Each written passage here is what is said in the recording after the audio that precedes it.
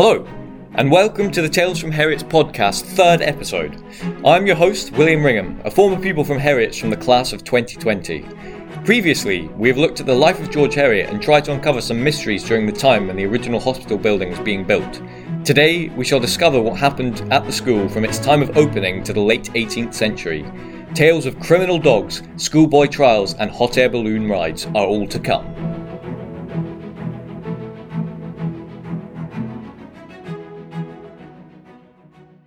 So, after Cromwell eventually left the hospital, the governors wasted no time with getting the hospital ready for opening. On the 11th of April 1659, 30 boys were elected to become the first occupants of the hospital. A Mr. James Lawson was chosen to become Master Governor of the hospital, and his original duties can be found in the statutes of the school.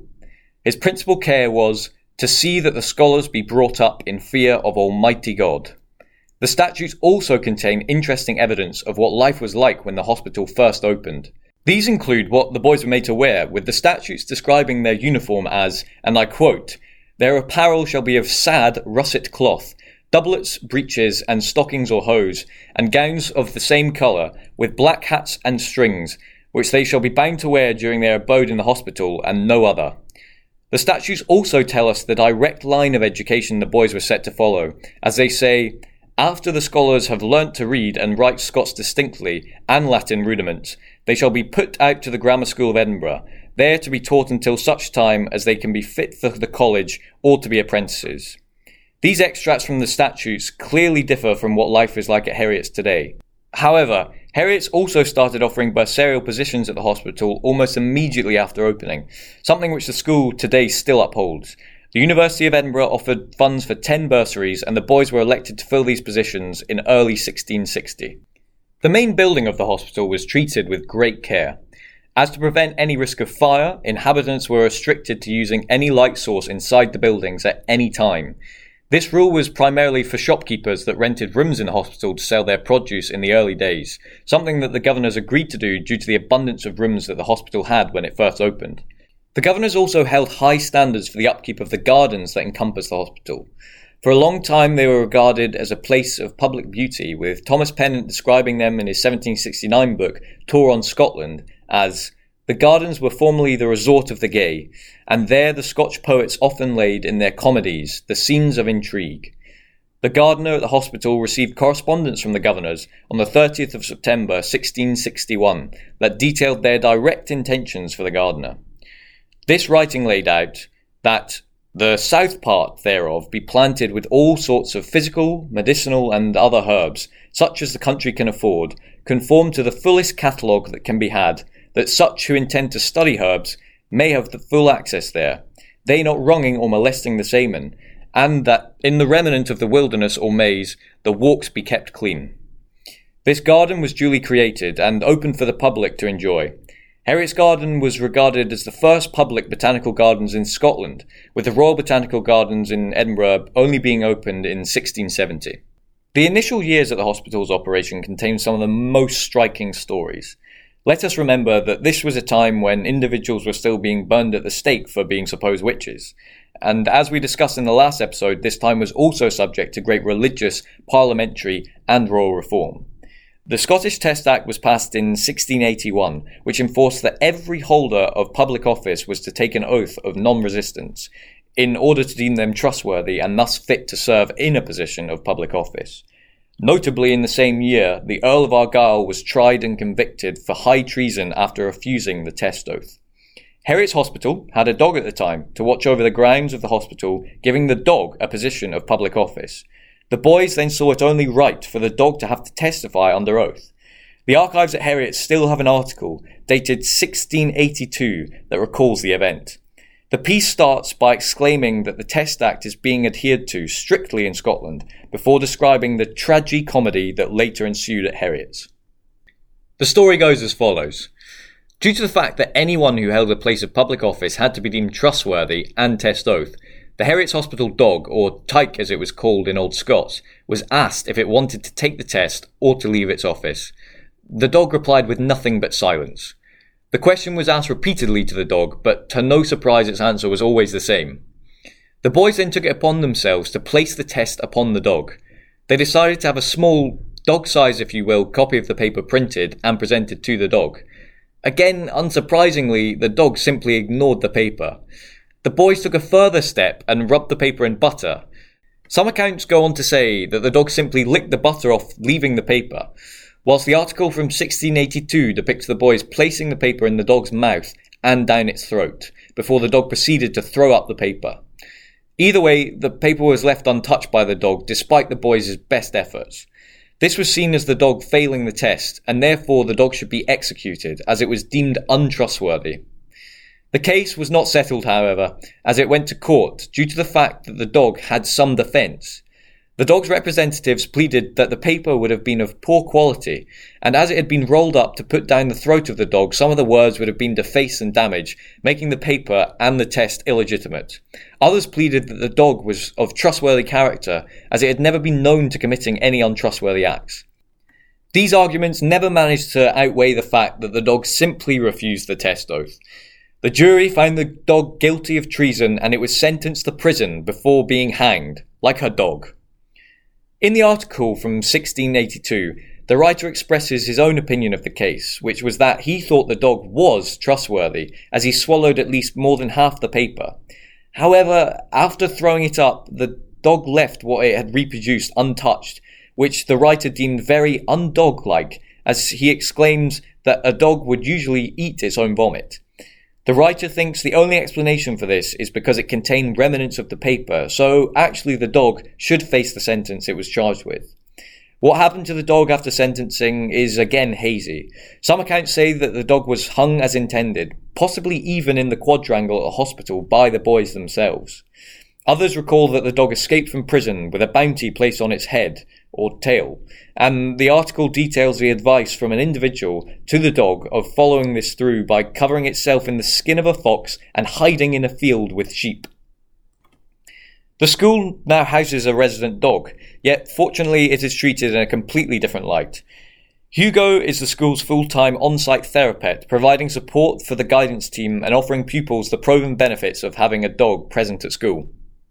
Just as the dog from the early years at Heriot's met his doom through the laws of the land and the laws being upheld by the boys at the time, the boys also formed their own system of justice at Heriot's.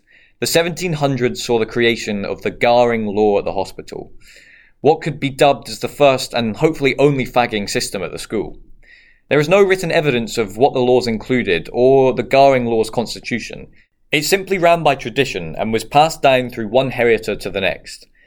Fagging system may even be putting it lightly, as in Memories of a Modern Monk, a historic account of Heriot's, author Clement Gunn refers to the Gowing law as an aristocracy or government by the strongest, and it gave the so-called lads, the oldest boys of the hospital, absolute despotism to rule over all the other boys. So, let me explain how the Gowing law worked. Every boy at the hospital was ranked due to their time spent at Heriot's. New Coming Ones was the title given to the boys who had spent less than 6 months at the hospital. This gave them an immunity to the Gowing law, only to be dealt a punishment or quote-unquote mugging, as it has been referred to, under exceptional circumstances. They all shared one room in the hospital by themselves, and gradually learnt the way of the Gowing law through observation, not participation. One rank above the New Coming Ones was the large body of Naps. Naps received absolutely no privileges and were simply subject to the laws made by the boys. Then came the Cholds, boys who had between 12 and 6 months left at the hospital, making them also immune to any fagging. The lads, as discussed earlier, were the eldest boys at the hospital, only having 6 months left at Heriot's. They were the primary enforcers of the system, all equal in rank bar one, the Gara. This title was saved for the boy who could fight all the others. The lads had full control over the Naps, as a glossary of old terms used in the hospital clearly stated that the older boys could compel any of the younger boys to do anything. Yes, anything. Tales include the lads forcing Naps to pouch potatoes, meat, plum pudding, or anything else for the lads' sole gratification. A lad would immediately be given the warmest place when they entered a room in the winter, usually right in front of the fireplace. A lad would also never brush his own clothes or sew his own buttons. This was all done by the inferior boys. Naps would also be instructed to cover for any lad who had left the school on Saturday when roll was called, and if the nap was found out, they were to take the following punishment themselves. The Garing law also kept the boys in check, with any disputes being settled by a court hearing and usually a subsequent mugging. The Garing law was a secret sort of fraternity at Heriot's, so if any boy was found out telling on any of the other boys, or if they released the information of the Garing law to the masters, they would be well punished by the system. In winter, tellers would be subject to a beating from all the boys in a snow house erected by the boys in order to deal the punishment in secrecy. So-called fire and water was the punishment of choice in winter, where tellers had to run the gauntlet in their dormitories with boys on either side wielding thongs of leather and mugs of water until the teller had promised amendment. This actually kept most of the boys obedient, and it wasn't until the late 1700s when the Garing law was found out and the masters tried to eradicate it. Its influence on the internal politics of Heriot's didn't only affect the boys, as it is said at one point the lads even had control over the cook. Boys were often sent with money by their parents before returning to Heriot's, as paying your way out of any punishment from the older boys was usually the only way to get around it. As a recent former pupil, I can safely say that no such system is in place at the school right now, and current prefects hold a lot of authority but no actual powers of discipline. The 1700s saw a few fascinating tales at Heriot's as well.